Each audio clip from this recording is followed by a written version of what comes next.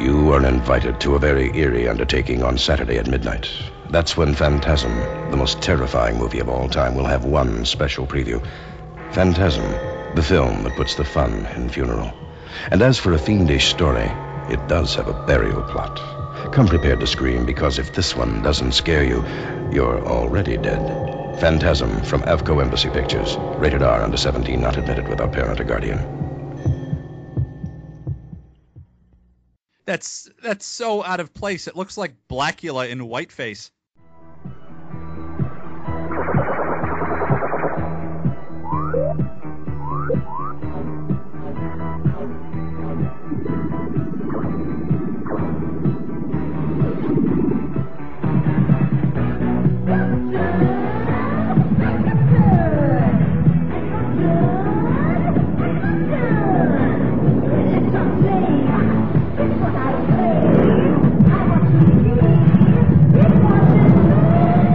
Radiodrome. It's Thursday night. It might be a 1979 Thursday night. I'm not sure. I'm Josh Hadley. With me, who's back, is Cecil T-H-E Robot. It took me a minute there to figure. I'm like, what's T-H-E? Oh, the. Is more like it, huh? Yeah, I need more caffeine. Yeah, I'm back. Yay. And the original Bro-Zerker himself, Peter Godjic, is back. Oh, what a rush. There you go. All right, you guys have been off for nearly a month. Peter, can you remember the Adam and Eve promo? Can you do it? I might be able to. Has it changed at all since then? I don't know. We'll see what happens. All right, I'll wing it. If you go to adamandeve.com and you use the promo code DROME, you can get yourself some free stuff, some perks. You can get yourself 6 free DVDs, a mystery gift, a gift for him, and a gift for her, all by using the promo code DROME on adamandeve.com. And this only applies to U.S. citizens. So if you live in Mexico North, that's where I'm from, Canada, you can't get it. But if you're in the good old U.S. of A., go down to adamandeve.com, use the promo code DROME, and get yourself some free shit.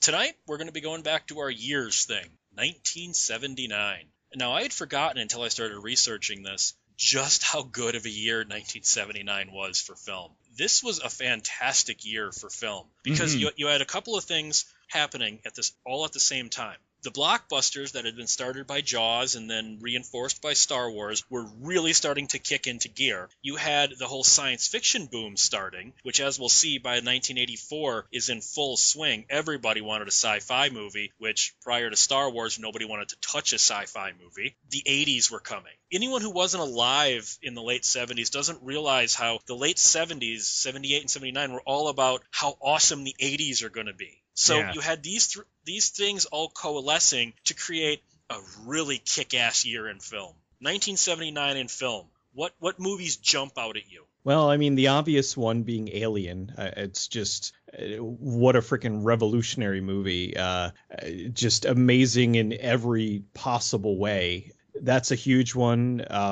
The first Star Trek the motion picture, Mad Max, which I know, technicality and all that. Technically, Mad Max is not 1979 for us because it didn't come out in America until 1980, so that's a technical.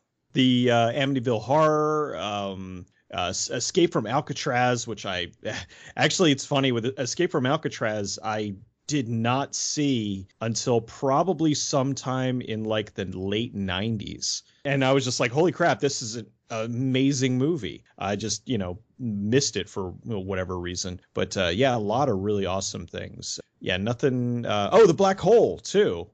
Disney getting really kind of crazy. And of course, Phantasm. You cannot overlook the awesomeness that is the original Phantasm. Well, 1979 featured some of my all-time favorite movies. I mean, you got The Warriors, Mad Max, and Alien, and Rocky II, which I consider to be one of the best in the series. Lots of other, like one of my favorite sort of, Z-grade, B-grade monster movie flicks, Prophecy, the mutant bear movie that went on to be the inspiration for Man, Bear, Pig. Like, lots of really cool stuff.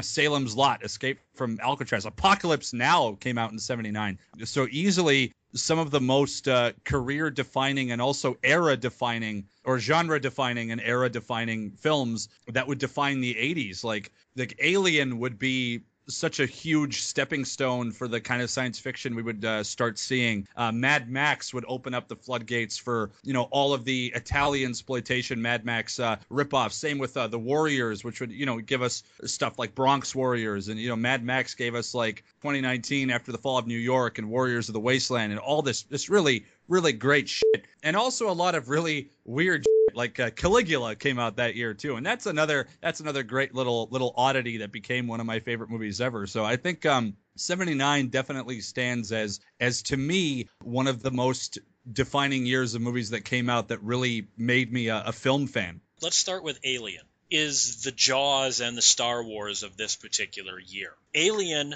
changed everything.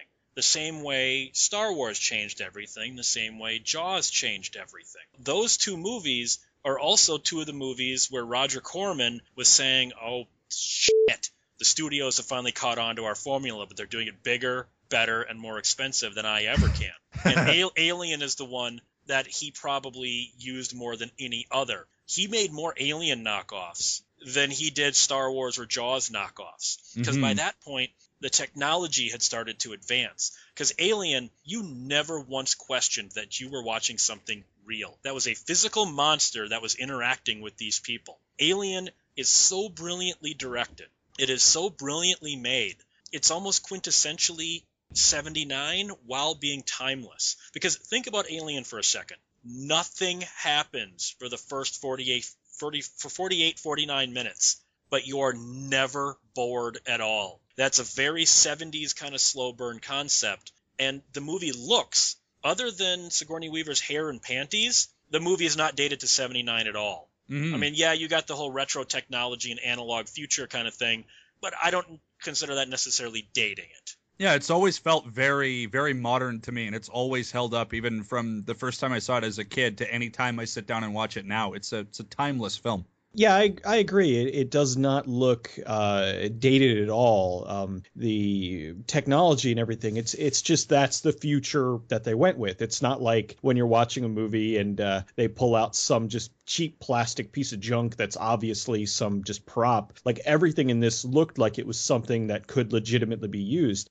And I liked that they weren't, in the first one, I realized they went in the direction of like the military with the second one. But the first one, they were just a bunch of like blue collar workers that, this is what the future is. They're going out and doing a job. And this is what a lot of, the work would be in the future. They run into this thing that they can't even deal with. So they're kind of stuck. And that's what makes it crazy and scary is that it's all of them versus just this one thing. And they don't have, they don't have guns and all this other stuff. They just have like whatever gear they have around the ship to fight against it in their own wits. And that made it even scarier. I love the movie. And the other thing, too, is I know what you mean when you're saying that like nothing happens in the beginning. But really, I think that is a very much lost art because so many movies now they'll show you what happens an hour into the movie and then they're like 3 days ago. And then, they'll go into like this. So it's like, look, something really exciting is going to happen instead of letting the audience build up to that point. The whole, nothing happens. Stuff is happening. It's not the alien isn't attacking them and everything, but it's still interesting. And I think that is something that's really lost is that they don't understand that if you care about the characters and you learn about them and you kind of get interested in the story that they're trying to tell, then when shit does go wrong, you care that much more instead of just rushing into it and having people being a bunch of cannon fodder, which is kind of what happened with the some of the later Alien movies. I absolutely agree. And this year was a big year for science fiction in general. Because not only Alien, but you also brought up earlier the black hole. The black hole was a monstrous bomb. I want to talk about some of the big bombs of '79 later. I applaud Disney for attempting to get into the live-action sci-fi genre. they had dominated animation and kids films. I mean, Black Hole is still kind of a kids film. I mean, it's hardly not very violent. There's no sex or anything. The Black Hole was their attempt to compete with Star Wars, and it didn't really work. And I'm not sure why. It was an interesting concept. It had a great cast. It had a great look, great effects, great style. Yet somehow none of these things gelled into really being a good movie. It has great moments, I think, but it's not a good movie for some reason. I really like The Black Hole because it's so... What's the word I'm looking for? They're attempting to do so many different things. It's grandiose. Thank you. Grandiose is the perfect way to describe it. For a Disney movie, like, people forget that this is a Disney movie, and it's dark. It's really dark. I mean, for crying out loud, Maximilian rips out the one scientist's eyes and embeds them into his head at the end. You know what I mean? At one point, doesn't Maximilian kill Norman Bates by, like, running a fan blade through his back or something? I believe so, yeah, because he has all those different... He's like a Swiss Army knife, you know. Well, him and Vincent and Old Bob, they all have all the different, you know, tools and stuff. And yeah, I'm pretty sure he's got like a saw blade. It's been a while since I've seen it, but yeah, I think he now they don't really go into it, but it's heavily implied. And still, for a PG movie put out by Disney of all things, I think the effects are brilliant. The ships are just amazing looking. I mean, some of the compositing you can really see now, but back then it was just incredible. And I do agree with you to a certain extent. I think that it does get unnecessarily slow in parts, and it does kind of bog things down, but I just appreciate it for what it is. I think that it is really cool, and it's definitely worth seeing, and I think it succeeds more than it fails. One that I think we can all agree on, and now there are two versions here. Buck Rogers in the 25th Century. That actually was a movie first, and then they made that into a TV series. Now, the movie's got a different ending than the TV pilot does. I loved Gil Gerard's Buck Rogers in the 25th Century. I can't be the only one who grew up watching that, right? It's to me, it's the sort of same kind of movie that I would watch as a double feature with like Flash Gordon. Like, it's just a lot of fun. I haven't seen it since I was probably 10 or 11 years old, but I just recently discovered Flash Gordon, so I'll probably be watching the Buck Rogers movie pretty soon again, too. But yeah, just very colorful, very campy, in a very good way, and just heaps of fun. Not the kind of movie that if they tried to make it the same way today, it would be too tongue-in-cheek and too self-aware and just making fun of itself too much. That movie, for when the time that it came out, it's a genuinely fun, colorful film, the type of film that we don't seem to get nowadays. So I really appreciate it for what it is. And Aaron Gray could not have been hotter in that uniform. Good God. I always had a thing for was it the princess? The evil chick that was the evil princess and her bodyguard Tigor. Yeah, Tigor. I had his action figure. She was always trying to like bone Buck Rogers, and he just wanted none of it. And I'm, you know, and even like I saw it in syndication, you know, I don't even remember exactly when, but I just loved it. And I was like, oh my God, you know, even then I'm like, this girl's beautiful. What are you doing? Knew exactly what he was doing. Never stick your dick in crazy. Stick your dick in, you know what? But yeah, you can go to another planet though. You know, like. I liked Hawk too. Hawk was awesome. Hawk was in season 2. Hawk was terrible. Oh, come on. No, the best part though, Mel Blanc as the voice of Tweaky. Well, there was Tweaky and then Dr. Theopolis, because Dr. Theopolis was the bling that he wore around his neck. But yeah, I mean, it's just so fun and full of like just goofy, interesting characters, and just a great series. I mean, I don't think I ever saw the movie per se. I probably saw it as it was broken up into like, you know, 2 episodes or whatever when it was in syndication. But just a great fun. What was the just now all these episodes are flashing through my head. Now let's talk about the other 2 big sci-fi movies from this year. And that would be, for some reason, Paramount decided on 2 different counts that they had to compete with Star Wars. They had to come up with their Star Wars. So first you've got Moonraker. You know what can be our Star Wars? James Bond. That didn't work at all. I remember Moonraker being super fun as a kid. I loved it. I watched it every time it came on. Caught it on Laserdisc in the late 90s, and I went, wow, is this fucking dumb? Not a fan. Roger Moore is easily my least favorite James Bond, and I feel like it doesn't hold up all that well. And just James Bond with space and science fiction, with Roger Moore as campy as he is to begin with, it's just it's odd territory. Like, I feel like campy sci-fi works really well with like Flash Gordon and Buck Rogers and even like the original Star Wars and stuff. But with Roger Moore as James Bond, who's already as campy as shit as it like starts out to be, like putting him in space is just fucking ridiculous. Have not seen it in a very long time. And then the other big one is Star Trek the Motion Picture. Now, Star Trek the Motion Picture was an answer in a couple of different ways. Prior to Star Wars, Paramount had been trying to revive classic Star Trek. Because, see, even though Star Trek was kind of a ratings disaster back in 66 through 69, it was discovered in syndication in the 70s, and the ratings were amazing. So they were trying to make Star Trek called Phase 2.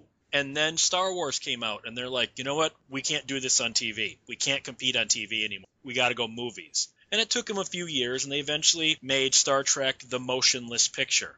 A boring piece of crap. This movie is almost 2 straight hours long, and there's maybe 40 minutes of story in this thing. This movie is all beauty passes. It's all, I mean, they'll sometimes go 5 straight minutes of just showing the ship flying through the cloud. And I bet in 1979 on a big screen, you went, wow. Watching that at home, you go, fucking do something. How many different beauty passes of the ship do we need? Now, in a way, and I think he's a great director on a technical level, you hired Robert Wise, the man that edited Citizen Kane and directed The Sound of Music. Did you really expect a fast-paced movie? I like the Star Trek motion picture. I mean, it is slow, and it does do a lot of establishing shots that go on a tad too long. But overall, like, I just like it. I mean, no, it's not Wrath of Khan. I mean, I think that Wrath of Khan was, I don't want to say overcompensating for the slowness of the first one, but I felt that was kind of what they were going for. Now, Wrath of Khan is still my favorite Trek movie, without a doubt. Well, of the original, the original cast. It is excellent, and I think that the first Star Trek is good in its own way. It's slower, but I don't know, I just like it. And the funny thing is, I'm not really a huge fan of the original series. I like the original series, but I am way bigger of a fan of Next Generation. But, I didn't grow up with the original one. It was before my time, so I think that kind of factors into it as well. But I still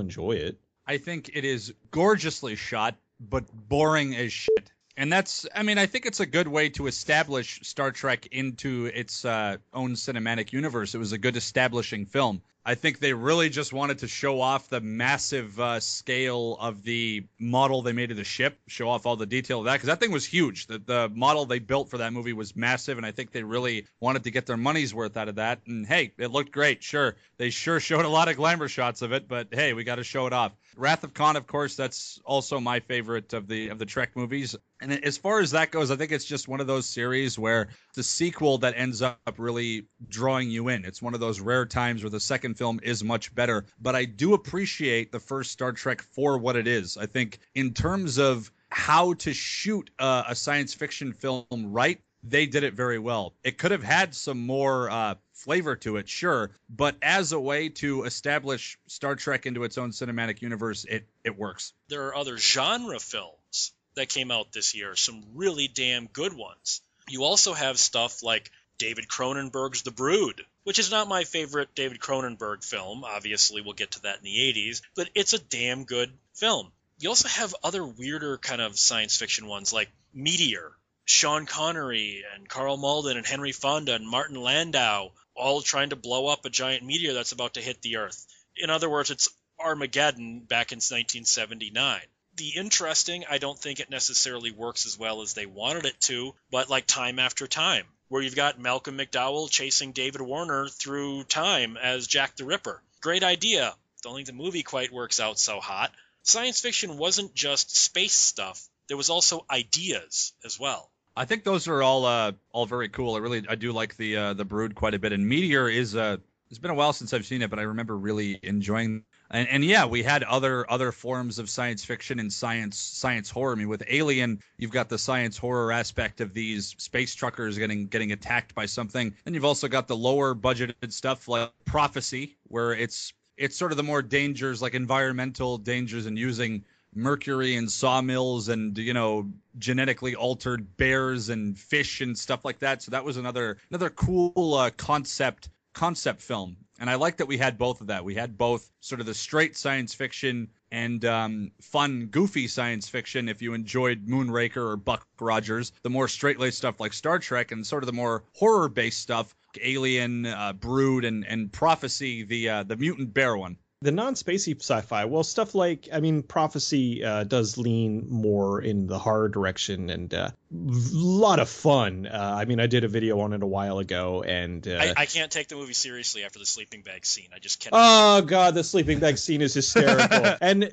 it's meant to be funny though. You can't not have That scene is totally meant to be laugh worthy. I mean, the little kid looks like a giant banana, and he just gets flinged and poof and feathers go everywhere. He's hopping before that. That's one of the funniest things ever, put to film. So yeah, something like that was just hilarious. But yeah, the Prophecy is great as far as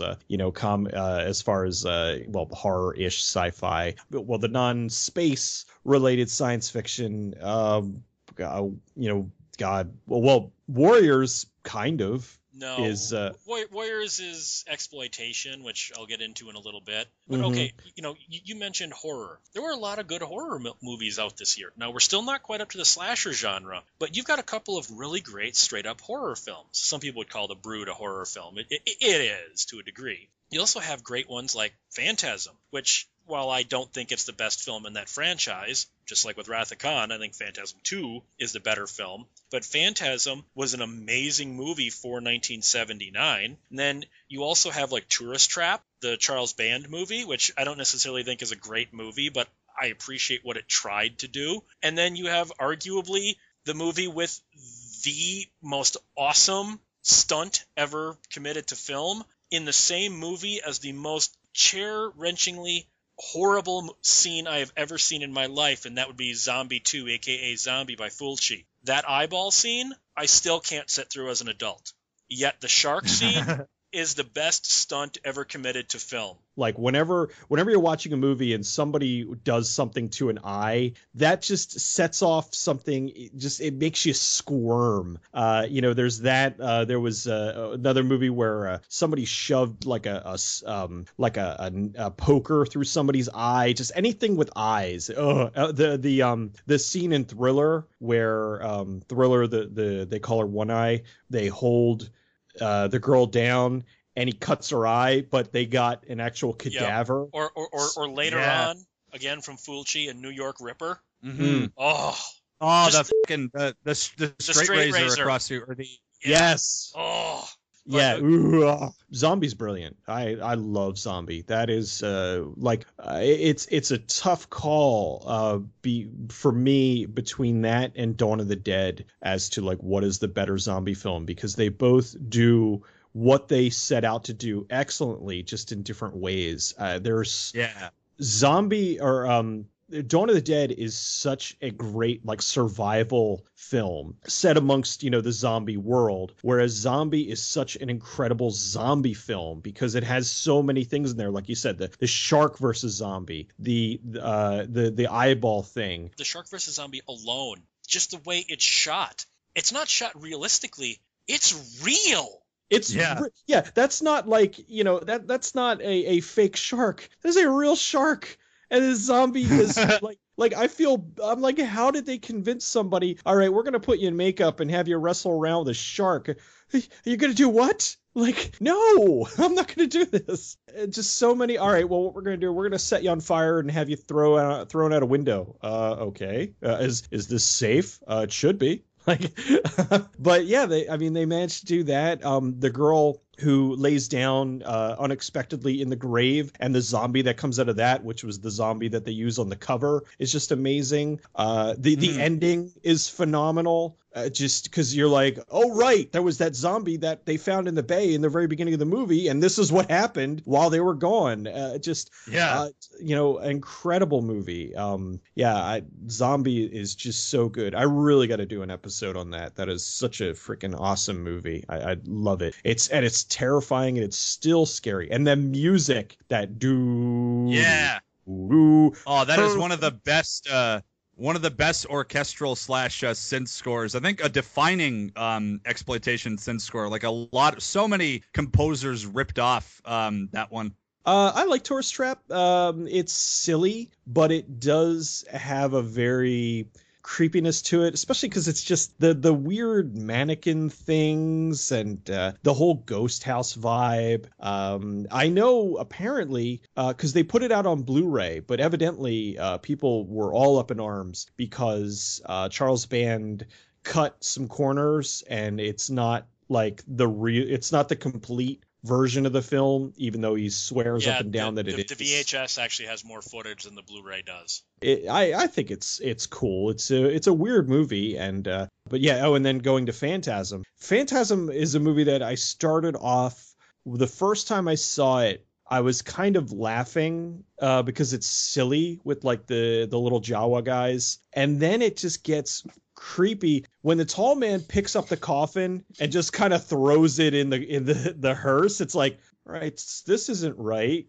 and then the of course the spheres and so many ingenious things in that. I loved it, and it got more and more creepy the more I saw it, and just a great cast of characters, really interesting, really unique vision for a horror film. I mean, this interdimensional entity that came to Earth. Well, those in general are some of the best horror movies ever. Zombie, to me, again, that's one of those movies that got me into watching exploitation films. Tourist Trap, super creepy. Phantasm, again, absolutely awesome combination of different stuff, because you got sci-fi horror in there, a little bit of paranormal horror, you got some slasher horror in there, very violent scenes with people's heads and start draining the blood and stuff like that. Really, really, really awesome stuff. We've also got other great movies from that time, like When a Stranger Calls. A lot of very good horror films to come out in 1979 that would end up being a big basis for the 1980s. Like Phantasm came out in 1979, but Zombie is a very 80s film. Tourist Trap, again, has more of that sort of like 80s vibe to it, and just other fun Italo horror zombie films. Like I believe Zombie Holocaust was being filmed at the exact same time in the same location as Fulci's Zombie, and that's another really fun one too. Like this is it's a great era to go back on for, not just action, not just sci-fi, but some very great sleazy horror films. Well, and then you also had two other key horror films that I think a lot of people have forgotten about. For some reason, both of these films have fallen into obscurity. One would be the 1979 Werner Herzog Klaus Kinski remake of Nosferatu. And then you also had, I think, a very underrated Arthur Hiller film, Nightwing, the Nick Mancuso film about the vampire bats. Nothing supernatural. Well, I mean, there kind of is with the whole Indian mysticism nonsense, which was so late 70s, but whatever. Nightwing and Nosferatu kind of get forgotten when people talk about the 70s horror films. I've seen the Nosferatu one, but I didn't realize it was from 79. The Frank Langella, John Badham, 1979 Dracula, which there's a reason people forget it. It's not really that good. It's one of the most 70s Dracula adaptations ever. Frank Langella's hair, he's got like the late 70s man, or the white guy afro, and it's a very 70s movie that did not age well at all. I'm looking at a picture of it now, though, and yeah, I totally get what you're talking about with Frank Langella's hair. That's so out of place. It looks like Blackula in whiteface. You had things like Breaking Away. You had Hardcore, which was supposed to be kind of a takedown of the porno industry. I think a criminally underrated film, The China Syndrome, the Jack Lemmon, Jane Fonda, Michael Douglas film. The funny thing about The China Syndrome is it came at just the right time, or wrong time if you look at it. The movie had been out in theaters for 2 weeks. It was doing terrible. Everybody thought it was just doomsaying. Oh, nuclear power is totally safe. This could never happen. 7 days after it opened, 3 Mile Island happened. All of a sudden, there were lines around the block, and China Syndrome was breaking box office numbers. Funny how reality can affect the movies, huh?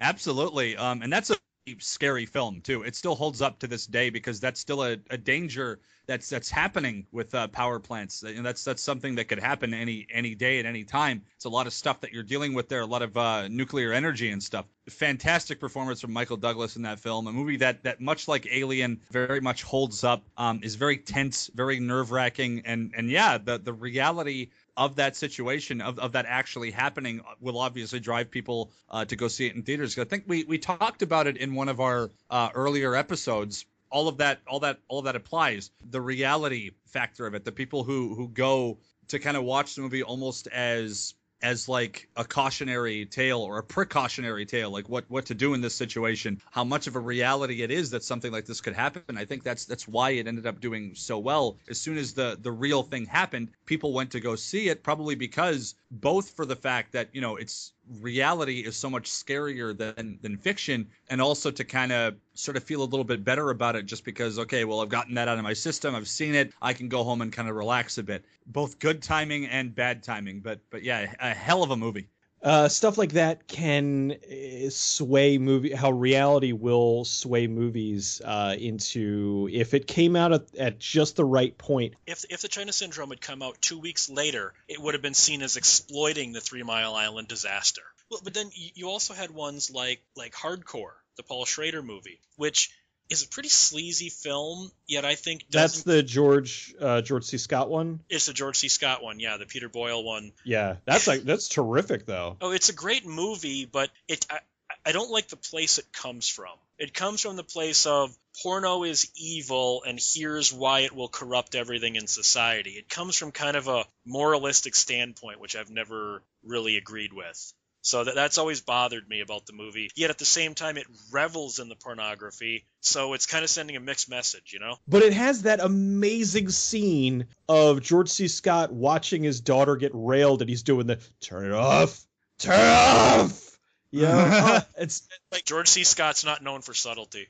No, but that scene is just awesome because it's like, I don't think it's necessarily, I think that Peter Boyle is the one who really sees porno as evil. And I don't think that George C. Scott is so much that it's evil. It's more so that his daughter is in this, like, because she wasn't just doing porno, like she was on drugs and everything else. And he wanted to rescue her from that world that she kind of got trapped into. So I think that's more of what I got from it, was that Peter Boyle was the crazy one, and George C. Scott was using him as a way to help, means to an end, to help get his daughter out of the situation that she was in. Speaking about porno, you also had Caligula come out this year. Now, Caligula was strange in a couple of respects. That it was a hardcore porn starring Academy-nominated actors. Now, none of them were involved in the hardcore scenes, but the film was made by Guccione, who owned Penthouse at the time, and it was released as sort of a throwback to the porno chic era of the earlier 70s. I think the movie is goofy as hell, yet it takes itself so seriously. I don't think that Tinto Brass was in on the joke of Gore Vidal's script. Gore Vidal's script is clearly satirical, but Tinto Brass doesn't shoot it like that. Yeah. So in a way, this movie does not work at all for me, in the fact that it just, the porno is unerotic, yet it's supposed to be erotic. It's not like a Rinse Dream movie where he's daring you to get a hard-on. They want you to get a hard-on, but it doesn't work. You don't get involved in the story because it's so batshit. I don't know. To me, Caligula never worked. Caligula I haven't seen in a while. I know a lot of people love it. I enjoyed it the time that I watched it, but it is very odd to see all these really high-profile actors just acting the hell out of the movie, and then it's like, oh wait, and then there is porn. What is this? Oh wait, we gotta stop to fist a horse. Yeah, it's like, I mean, but it's got like the God, I don't even know what the hell to call it. The big lawnmower scene. Yeah. Yeah, the big You know? lawnmower head cutter offer thing. Like, it's just so much like bizarre stuff, and I love the one thing where the guy was like, if I could give my life to Jupiter, and then McDowell's like, Jupiter accepts, and he has him like executed. Like, just a lot of great moments like that. It's so weird. I know there is a R-rated version out there that has the porn removed, and I think in that case kind of is like how Thriller is, where, you know, the movie itself is good and it's very odd for them to have that stuff in there, and it makes sense for it to not be there. Caligula is fantastic, and it is also the reason why I can't get into Game of Thrones, and I'll explain why. It's because it's one movie with all this ridiculous stuff, and it's setting place during this time when there was a lot of debauchery and a lot of violence and a lot of really over-the-top shit with these mechanisms that are these giant lawnmowers that cut off people's heads, and people are dying left and right, and families are getting killed. I can like Caligula for the reason that it is 2.5, almost, it's a pretty long movie. It's almost like 3 hours, isn't it? I think it's like 240, yeah. Something like that. Whereas Game of Thrones is that for an hour at a time, all the time, episode per episode per episode, and it loses its novelty and it ends up getting annoying by how hard they're trying to shock you. Caligula works perfectly for me in that sense because it's one film. You get everything that you need, or even stuff that you didn't need out of it, with ridiculous lines, ridiculous set pieces. It's so grandiose in scale, yet ultimately it's a high-budgeted super porno with really, really graphic violence. I mean, God, you just got ridiculous lines like, oh, so you like little boys? No, sire, big boys. And just he puts the cherry on top of the guy's ass after he's done pegging him in front of his wife on their wedding day. Fucking Malcolm McDowell laying in his bed drunk going, Longinus, bring me Longinus. Like, what the fuck am I watching? It's 2 hours, almost 3 hours of unadulterated madness. And because of its runtime and the fact that it's one movie, it works perfectly. And it's exactly why Game of Thrones doesn't work for me, because it's completely desensitized me to how ridiculous it is. That movie's kind of batshit insane. There were some other great batshit movies that really almost defy classification that came out in '79. You've got one of my all-time favorite movies, The Visitor, with John Huston and Glenn Ford and Shelley Winters and Lance Henriksen. And it's a batshit insane movie that everyone has to see. I know people are going to think this is weird, but I think Apocalypse Now is a batshit movie. I mean, you've got surfing to waves created by bombs. You've got the insane ranting of Dennis Hopper and Marlon Brando, and yet I still think Dennis Hopper out-insanes him. You know, you've got movies like that. You've got A Force of One with Chuck Norris and Jennifer O'Neill. Tell me that's not an insane fucking movie. You've got Absolutely. Hair. You've got the musical Hair from Milos Forman coming in here. Skate Town USA, capitalizing on the disco and roller derby trend. Who remembers Skate Town USA besides me? You've got Rock and Roll High School with the Ramones from Roger Corman. Insanity. And then you've got a movie that shouldn't work, but the reason it does is it plays it so straight, and that's the Muppet movie. The Muppet movie plays completely straight, and that's why it's so good.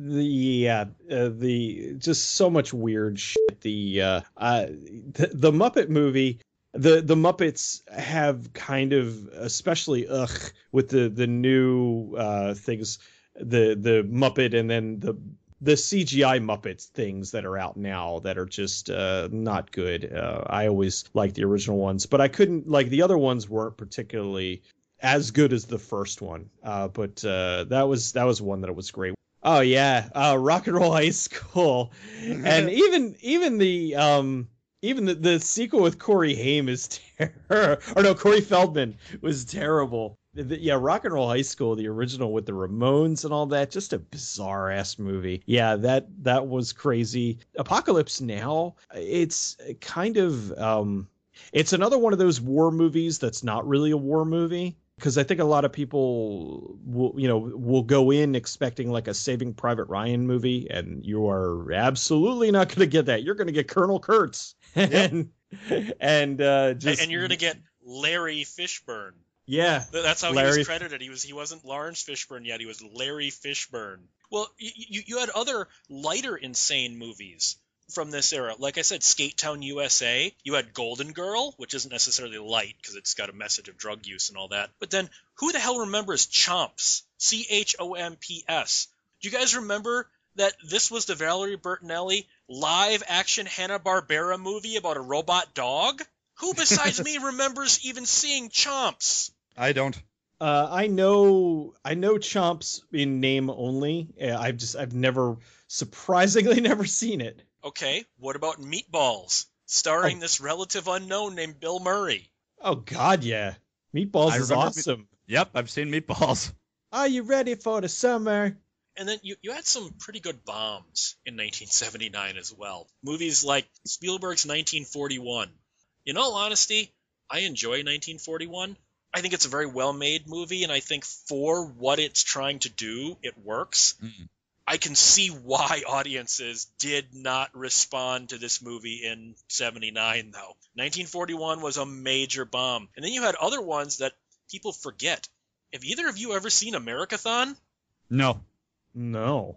It takes place in the future where John Ritter is the president of the United States. America is broke because all of the Arab oil sheiks, very late 70s, bought up all of the property of America. So to pay off all of their debts, they have to hold a telethon hosted by Harvey Korman. The entire thing is narrated by George Carlin. It's got an all-star cast of comedians, and it's one of the least funny movies you'll ever sit through. George Carlin literally said it's the worst thing he's ever been involved in.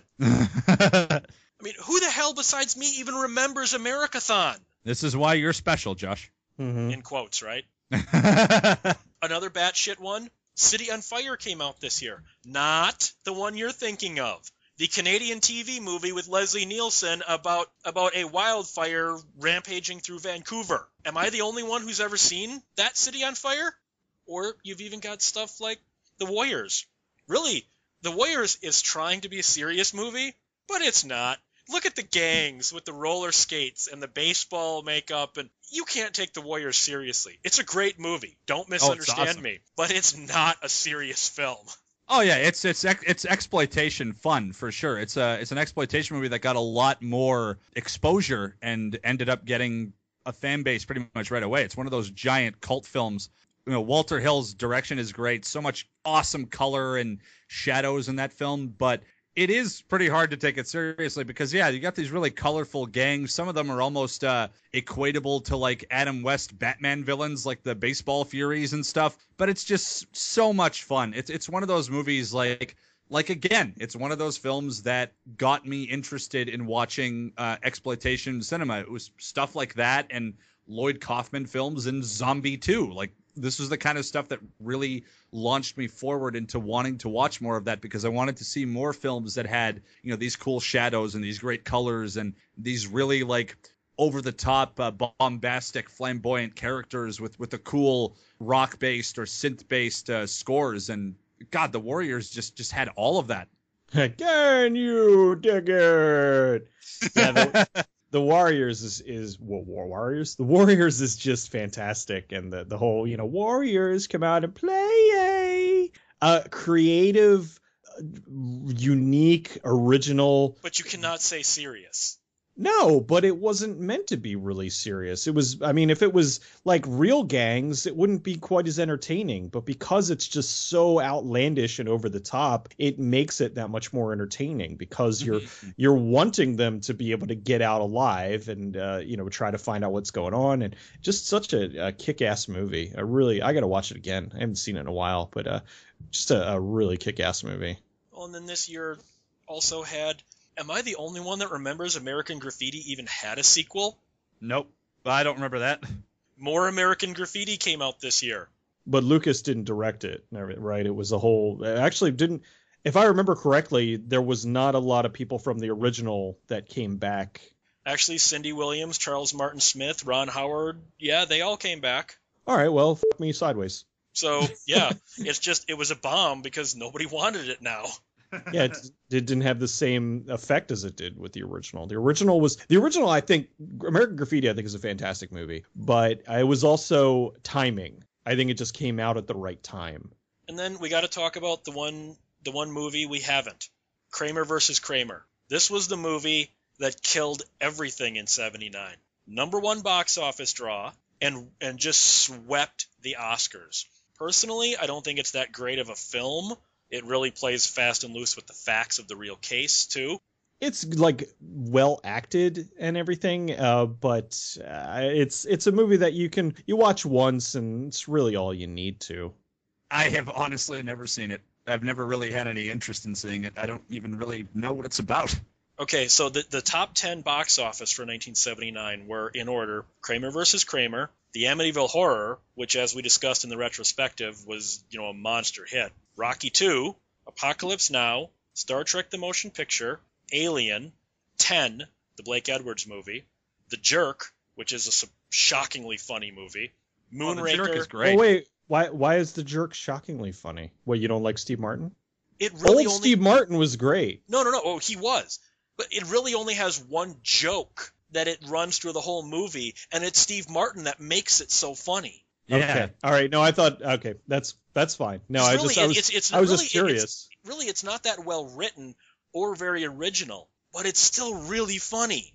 Well, it's kind of like how Uncle Buck is. John Hughes had said that, I believe it was John Hughes, had said that the movie was what it was because of John Candy's performance. And the same thing with The Jerk is that it's if it was another person doing that, it may not have worked. It probably wouldn't have worked as well. But he does such a good job of playing the son of a poor black sharecropper that it ends up working and being hilarious. The phone book!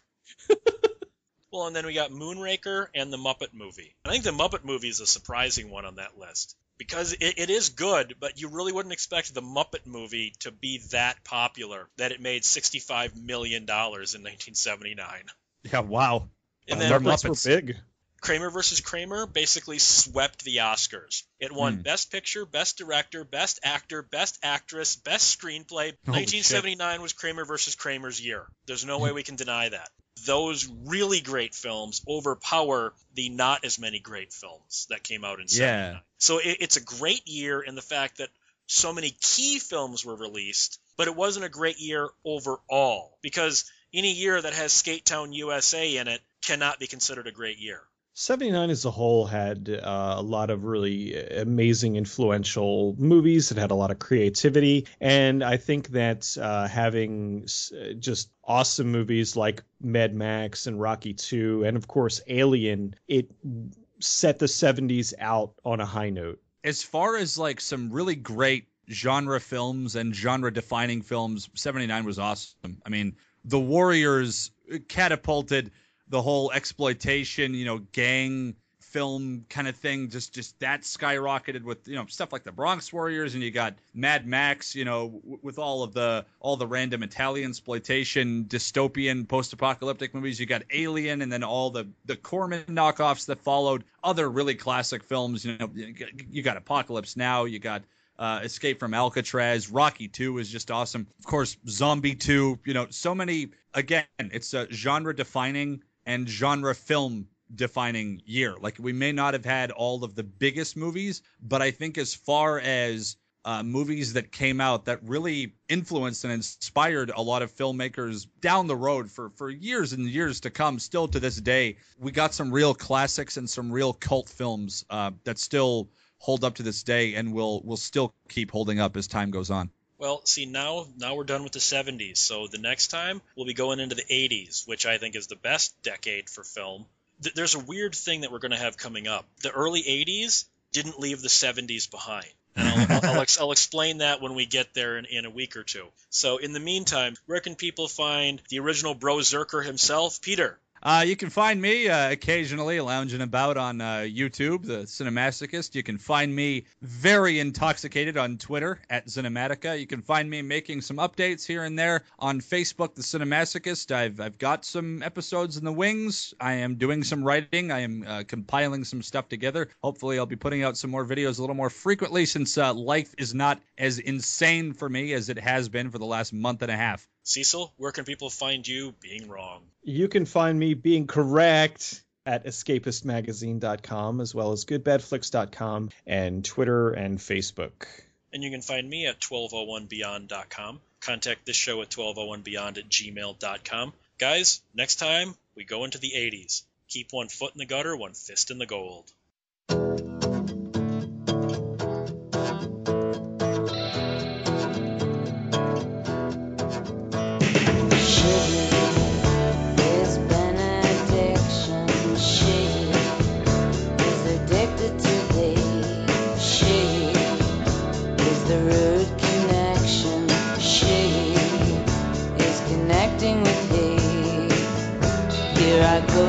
I don't know why I feel so ceaselessly. Could it be he's taken over me?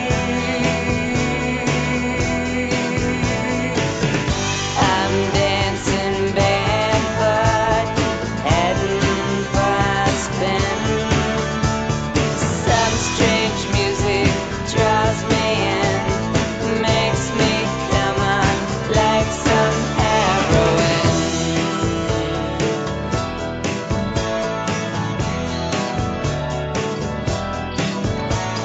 She is sublimation. She is the essence of thee. She is concentrating on he, the chosen of she. Here I go, and I don't know why I spin so ceaselessly. Could it be he's taken over me? I'm dancing barefoot, heading for a spin. Some strange music draws me in, makes me come on like some heroin.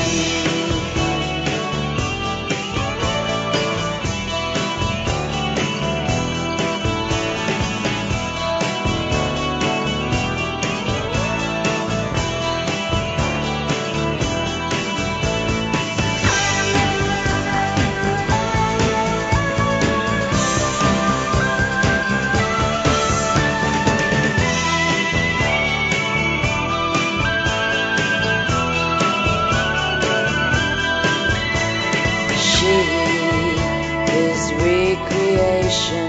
She intoxicated by thee. She has the slow sensation that he is levitating with she. Here I go, and I don't know why I spin so ceaselessly till I lose my sense of gravity. I'm dancing barefoot, in midair I spin. Some strange music draws me in, makes me come on like some heroin.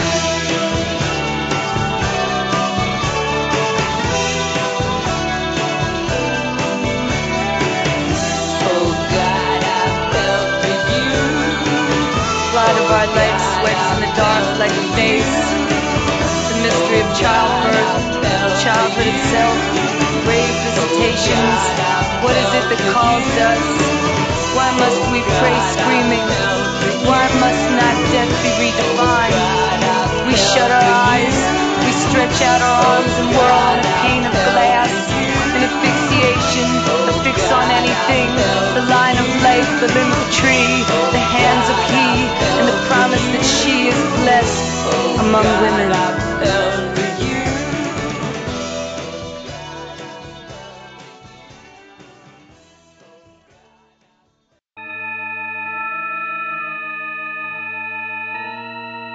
Radiodrome is a 1201 Beyond production. Find it and other great content at 1201beyond.com.